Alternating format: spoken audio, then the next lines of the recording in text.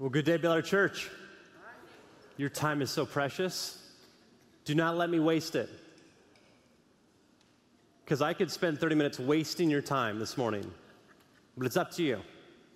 In fact, Jesus, in the most famous sermon ever, the Sermon on the Mount, he says there's some people that listen to the teachings of Jesus, and all they do is listen, and they don't put it into practice. And it's as if they've built their house on sand, and when the storms of life come, that house will come crumbling down.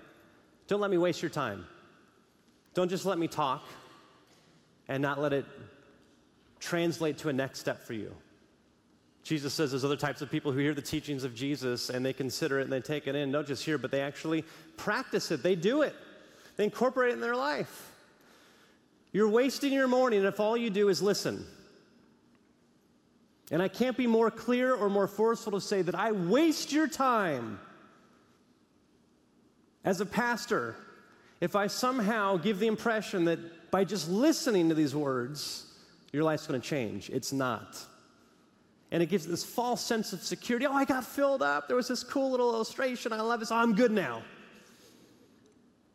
And I've wasted so much of my life listening to some phenomenal sermons. I've listened to teachers and preachers and read books, and I've studied Scripture. I've wasted so much of my life just saying, I love that. I love hearing that. And I live a different way. Follow my example and don't waste your life just listening to God's Word. Walk it out, live it out. And so you'll notice inside the bulletin, if you open it up, there's actually some next steps that you can take. And we just give these as an offering to you. You might have some different next steps that you feel like God is calling you. But as you open that up and as you see those things, perhaps that's the next step that you're going to take to walk out God's Word today. Or maybe by the end, you might say, this is my next step. And you fill in whatever that is. But don't leave here today without actually incorporating just one thing that you can walk out of this sanctuary today or watching online today that you can put into practice. All right, why don't we open up our Bibles to 1 Corinthians 6, 19 and 20, a short section of Scripture. And as you hear these words, just consider prayerfully saying, God, how do you want me to practice this? What do you want me to incorporate into my life as I go into my life this week? So 1 Corinthians 6, 19 and 20, it's on page 929 in your pew Bibles. And I'm going to read this short section, and it is a word for us today. Not only was it written thousands of years ago, but it was inspired by the Holy Spirit, and so it transcends space and time and all of eternity. Scripture says about itself that even though heaven and earth will pass away, God's word will always remain. So hear these words in verse 19 of 1 Corinthians 6. Or do you not know that your body is a temple of the Holy Spirit within you, which you have from God, and that you are not your own? For you were bought with a price. Therefore, glorify God in your body. This, my friends, is the reading of God's Word. All right, now you've got those bulletins open. Some of you bring notebooks or journals, and some of you take notes in your mind. But I just want to organize this morning around these three things. First is this: the presence of God's glory. Second, the back of God's glory. 3, the front of God's glory. There was this article that came out a number of years ago that actually asked the question, when you think about modern history, what one moment was like a fork-in-the-road moment that really changed the course of modern human history? So a lot of thinkers, gave their ideas, and the one that was voted as the most significant just moment that changed the course of modern history came from Ken Burns, that famous documentary filmmaker, and he says this, it was that moment on June 28th, 1914. You know what happened, right? A carriage driver, this is like before cars, a carriage driver took a wrong turn. And Ken Burns says, that moment, that wrong turn changed the course of modern history more than any other moment before it or after it. Well, Drew, I take wrong turns all the time, and I've seen you drive, and you take wrong turns all the time. What's the big deal with a wrong turn? Well, that carriage driver was driving Franz Ferdinand, the Archduke of Austria. Took a wrong turn, ended up in a dead-end cul-de-sac. The would-be assassin was able to catch up and assassinates Franz Ferdinand. The first of a number of events that caused a domino effect that led to World War I and World War II. where more human beings lost their lives than any other of the wars before it. How much has the world changed because a carriage driver took a wrong turn? You know, there's those moments throughout Scripture as well. It seems like there's this fork in the road where things could go a number of different ways. And I want us to go back in time for a little bit to the book of Exodus. And we're going to see one of those fork in the road moments in biblical history, which is also human history. This is a historical event. And as you go to Exodus 33, how many of you were here last week when Pastor Mike Morgan preached? Anybody here? Can we just give thanks for Mike? He's back there with Rebecca and some friends. Man, what a gift that was, Mike. Now, how many of you online right now listened to Mike's message last week? You know, I say that because 15,000 people every month join our services online. And there's people here visiting, there's people traveling, there's people from as far as China that join our services. And you got to know that beyond what you can see are people who are experiencing the ministry here. And so, Mike, again, I just want to thank you for your faithfulness. But I'm reminded of that because you had us kind of go back and forth. Remember that? So why don't you keep, actually, let's take the thumb out. We were tired from that last week. So let's just go. Let's go to Exodus 33. But I just want you to hold it open and listen while I just set this scene up, this critical fork in the road moment in human history. Right before Exodus 33, just keep it open there. Some very significant events have just happened. God rescues the nation of Israel from Pharaoh. After 430 plus years of slavery, he rescues them. He promises them, I'm going to make you a nation, a people. I'm going to take you to a place that I call the Promised Land, a land flowing with milk and honey. Trust me, it is better than it sounds. And I'm going to be your God. You're going to be my people. And the world is going to see and experience what I promised all the way to Abram so many centuries ago. And so God delivers them in this most dramatic fashion. Out of Egypt, out of slavery, parts the Red Sea. They're off in the desert, and they come to this place at the base of Mount Sinai. And Moses, he goes up to the mountain to meet with God, to be present with God. And time goes on. The nation of Israel gets restless. And so what do? They take their jewelry, they take their gold, they melt it down, and they make a golden calf. They invest their wealth and their energy and their focus and their time in this new thing, and they say, this thing, this is the Lord, this is the one who rescued us from Egypt. And you can picture maybe Charlton Heston coming down off the mountain. Whatever you picture coming off the mountain, Moses comes off the mountain, sees this thing, and all of a sudden, God looks at Moses, and he says something. And he says something to Moses that the whole of the nation of Israel can hear. He says, this is not going to work. So here's what I'm going to do. God makes an offer to Moses and the nation of Israel in Exodus 33. He says, you know what? You can go to the Promised Land. And you know what? I'm going to send an angel ahead of you, and they're going to destroy all of your enemies. And you're going to get to that land. You're going to get all the promises, all the blessing, all the inheritance, all the good. But I'm not going with you.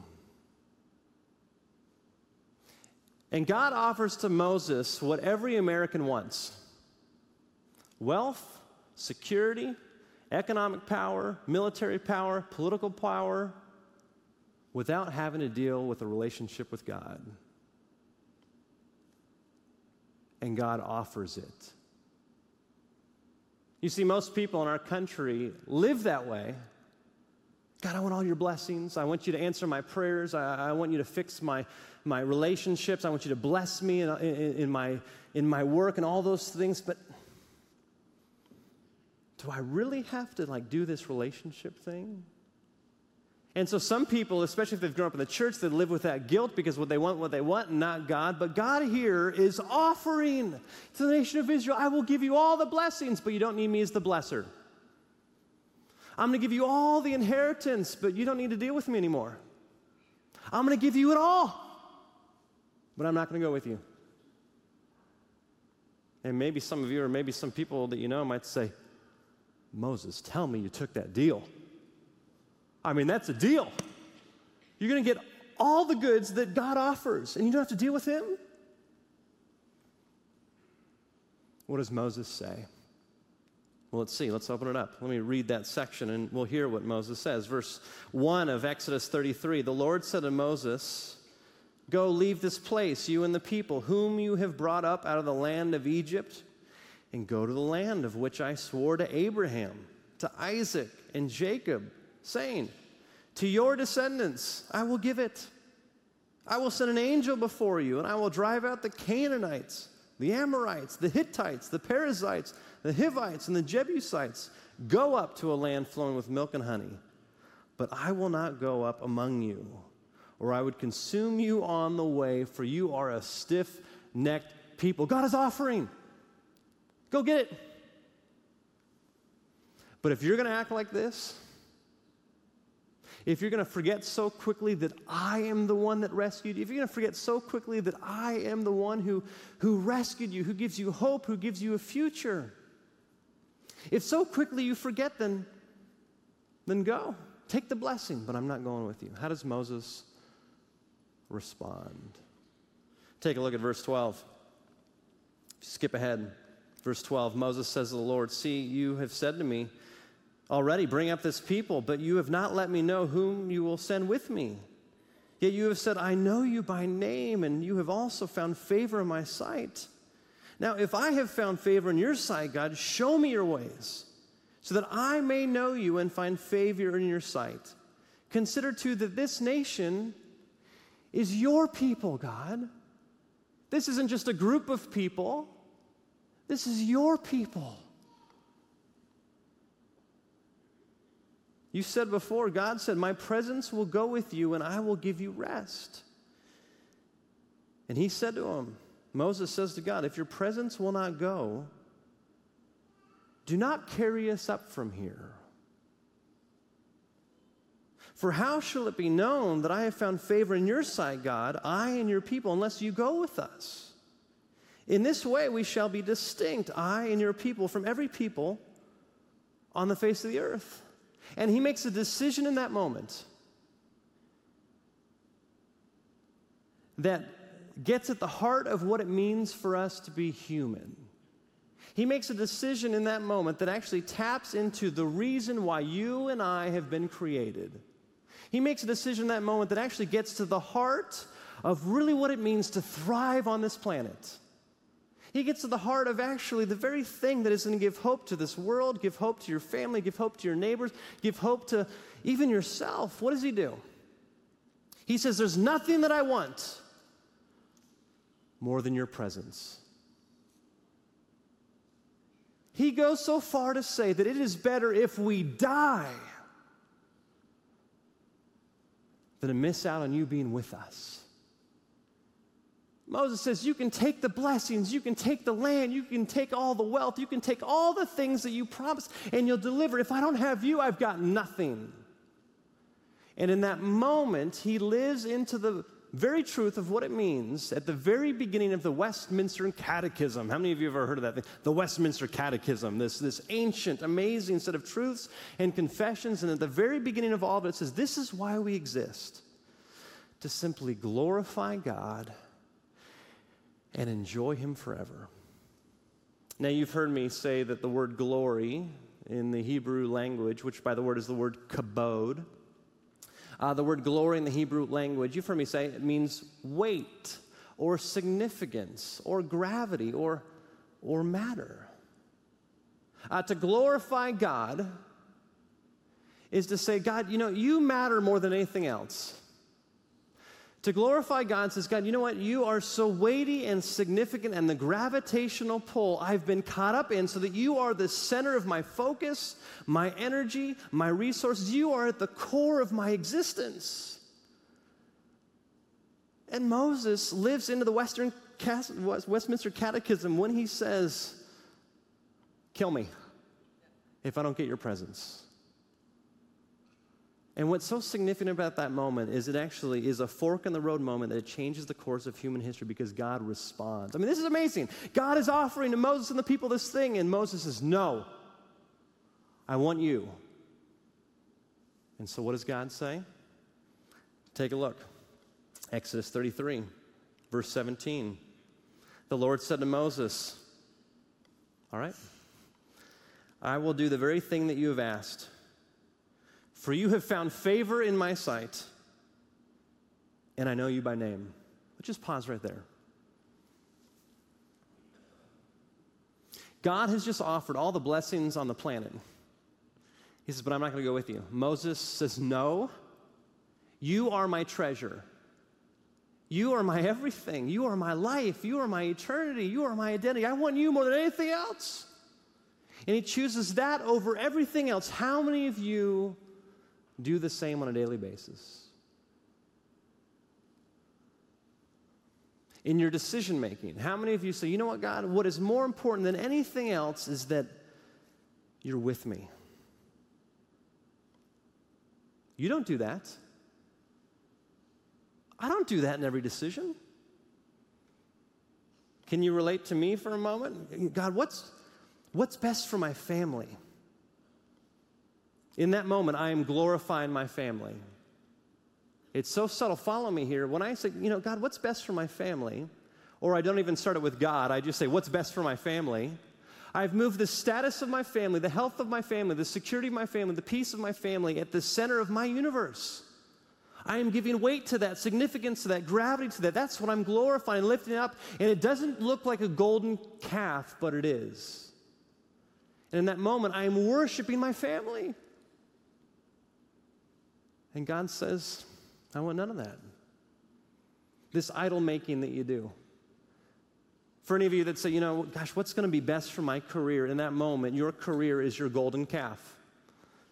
What's going to be best for my reputation? What's going to be best for my future? What's going to be best for my pocketbook? You know, all these things. We put these things and we lift them up and we've given gravity towards those things and we're glorifying those things.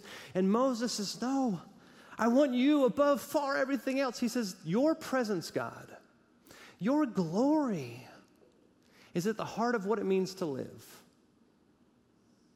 Reflect on that for a moment. What are you glorifying on a regular basis? I'll ask it a different way. If this thing was taken away from you, what one thing, if it was taken away from you, would you say, I just can't go on anymore? Your health, your reputation, where you live, a spouse, a kid. You see, there's good things in life. When we take that good thing and we make it the thing, it all begins to unravel. Moses gets it right, and he says, no, you know what? It's your presence that matters more than anything else. And here's what's amazing. I'm going to skip ahead in biblical history and come back. They still end up in the promised land. But God goes with them. So God says there's two paths. You can either go ahead. Well, he doesn't say this two paths. He says there's one path. Go ahead. Go to the promised land, but I'm not going to go with you. Moses says no. All I want is you. And so what does God do? He leads them to the promised land.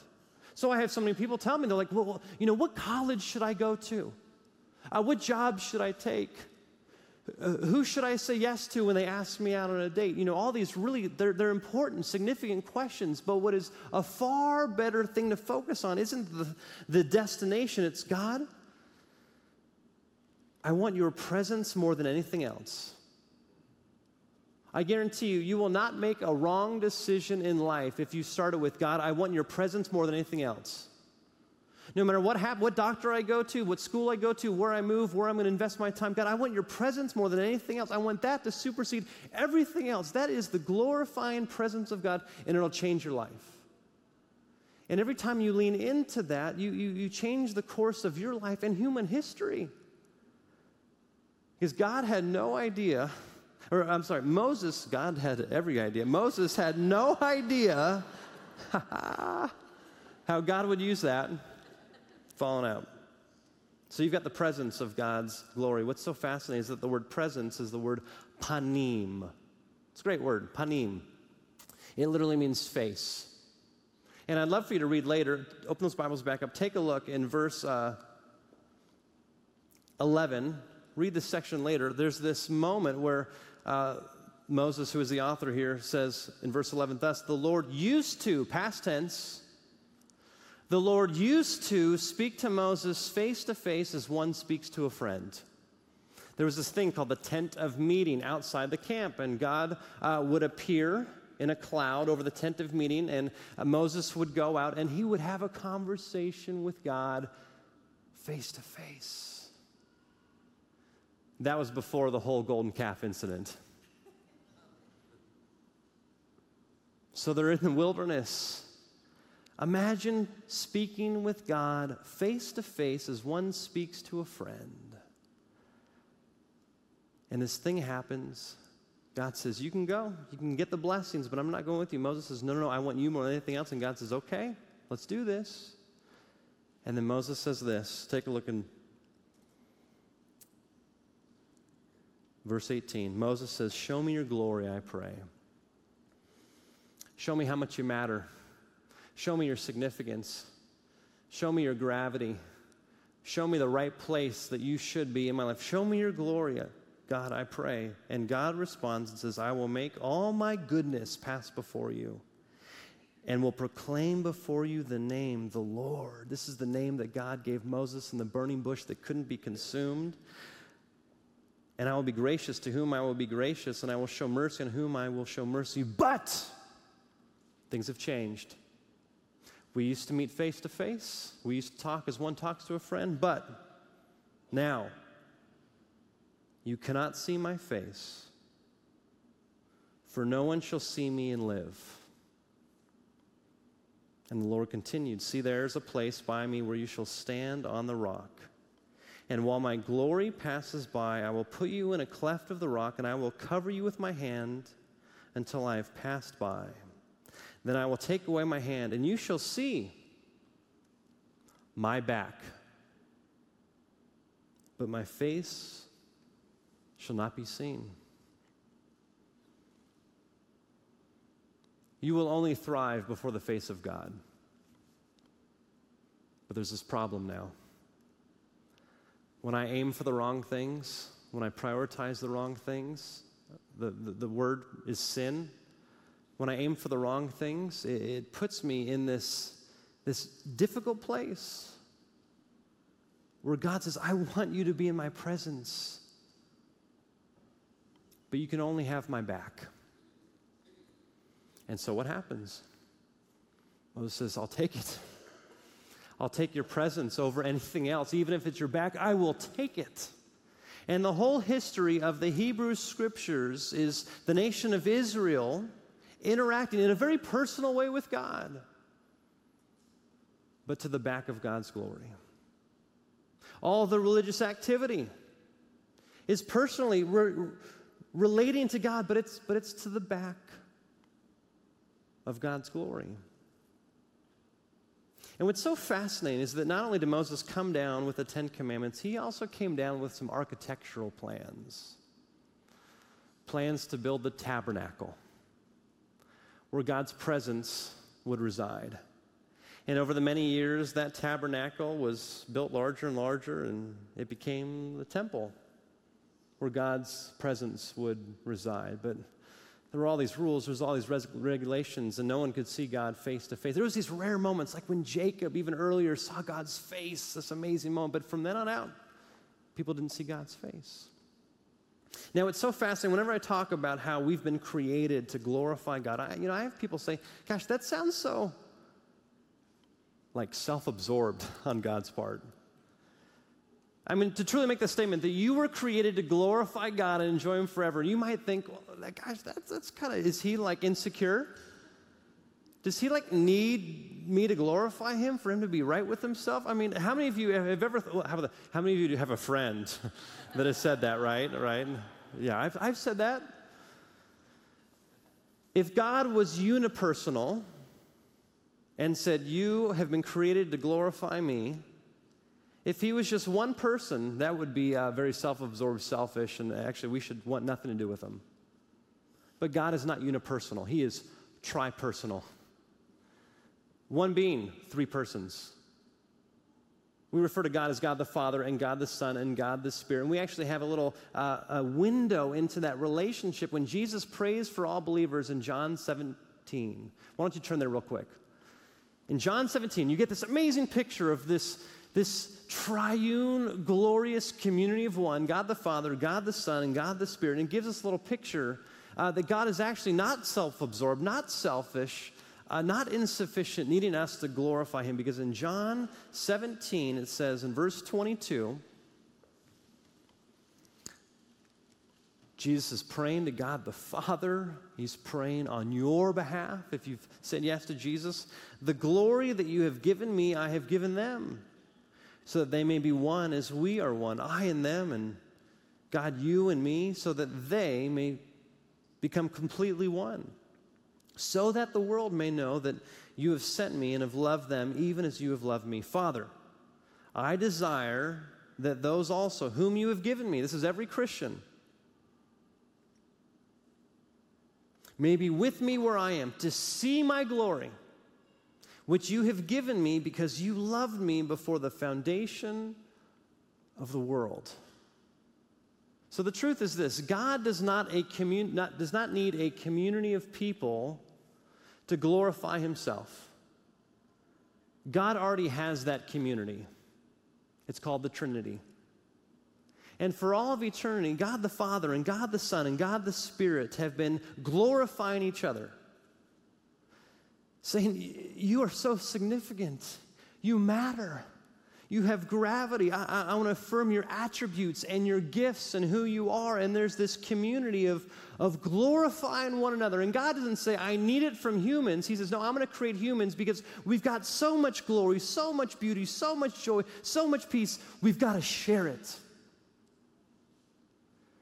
And the amazing truth is that God doesn't need you to glorify himself. He knows that you need his glory, that you'll never live into the fullness of what it means to be human without God the Father, Son, and Spirit as the great epicenter, the massive thing that you revolve your life around.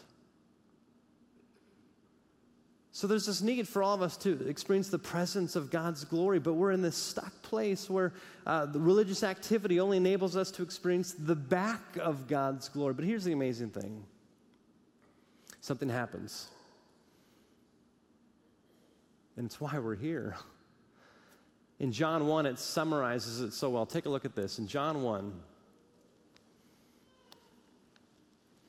with this great backdrop of needing to be in the presence of God, of God's presence dwelling just in a tabernacle, just in a temple.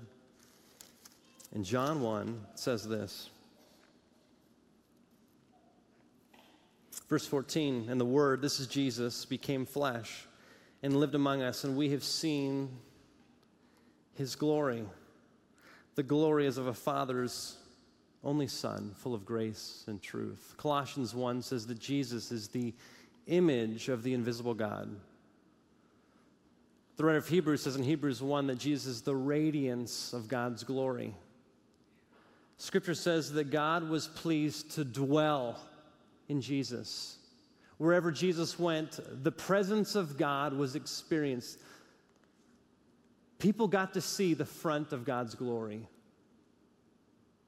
And that's the truth of the gospel. There's this amazing thing that all of a sudden we get to see the very front of God's glory in Jesus Christ. And wherever he goes, he refers to his body as a temple, which was so just so counterintuitive, and it just infuriated people. And he says, I'm going to let this temple be destroyed, but I'm going to rebuild it in 3 days. And people missed it. They didn't catch it because he was trying to say that God's presence dwells in me permanently. Now, here's the amazing thing. If you march all the way forward to where we get to this moment, where we started in the very beginning, in 1 Corinthians 6, it picks up that language of temple. Why don't we go there again, where we started? It says this in 1 Corinthians 6.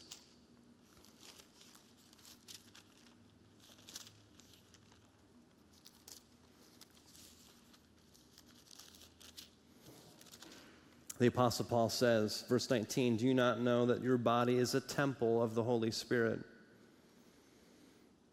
within you, which you have from God, and that you are your own. For you were bought with a price, therefore glorify God in your body. Now, what's so interesting about, the English language is it can be misleading. And in fact, in this passage, I was taught that what's being said here is that your body drew, it's God's temple. So don't smoke, don't do drugs, take care of it, because, your body is God's temple.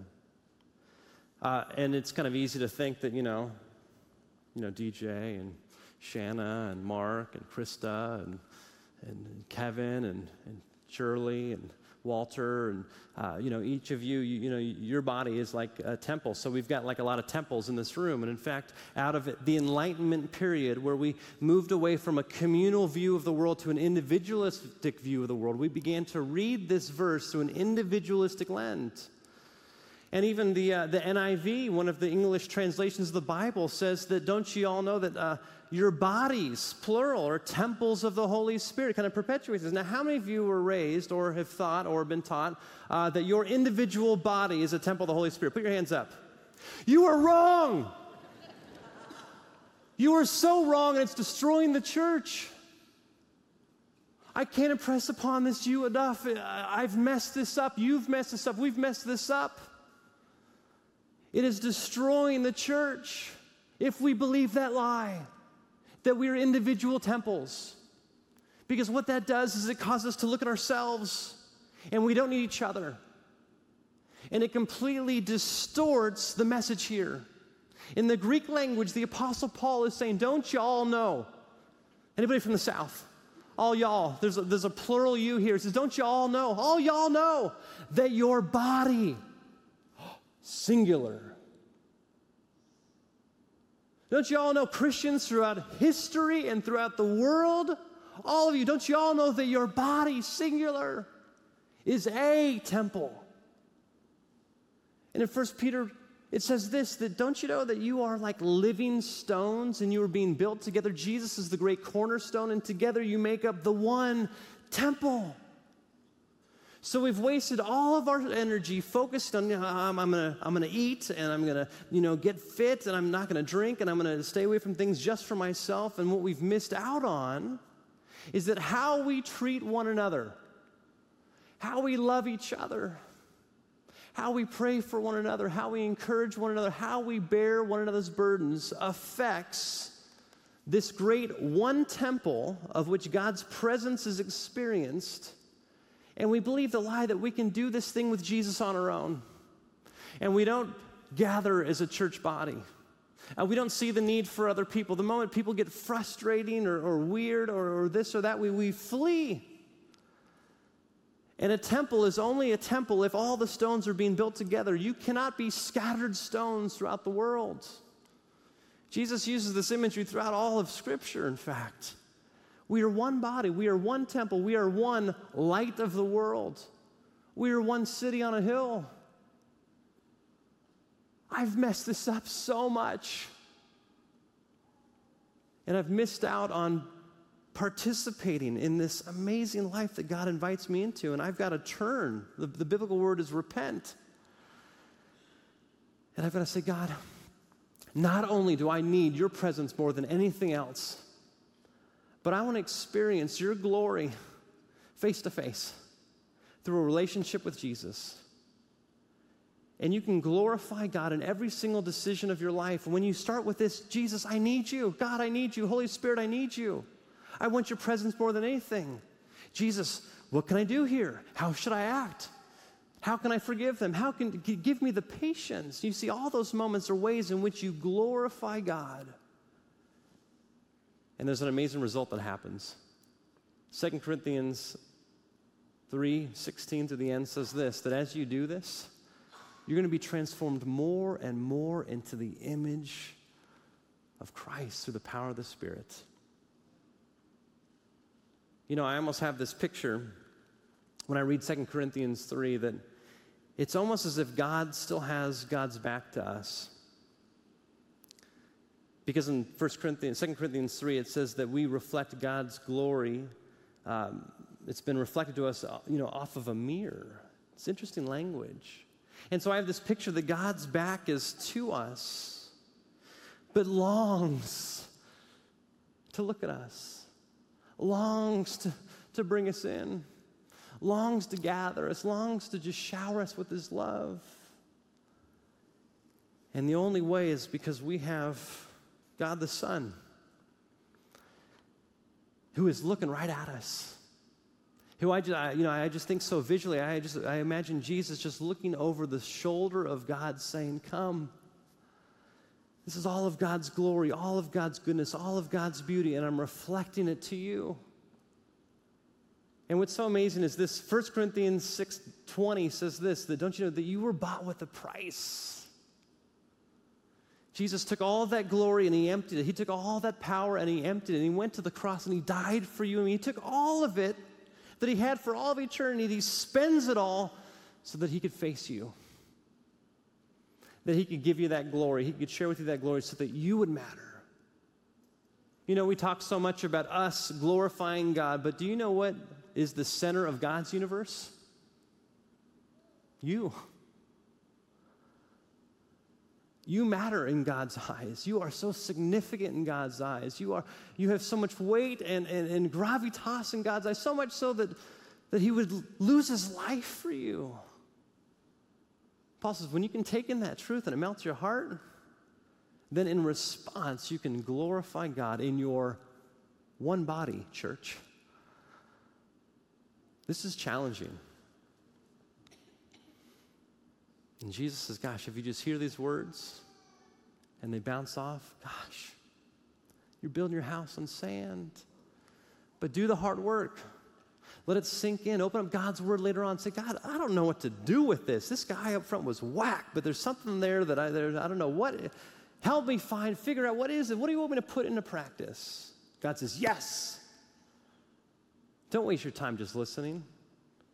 Let's get to doing. Living out, being God's glorious people. Let's pray.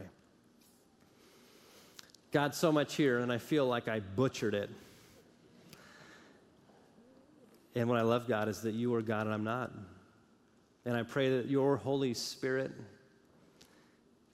would take your words, that you would filter it through my human attempts to try to wrap human language around the most glorious, weighty, significant thing in the cosmos, that somehow, God, you would get through all of it to the hearts of those here, including me, to woo us back to yourself.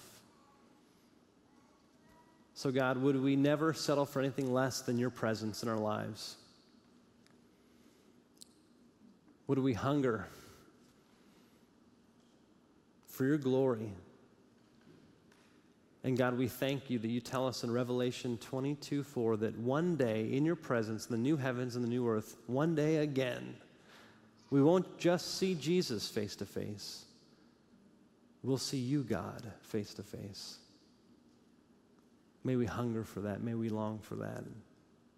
May it change how we live and love today. In Jesus' name, amen.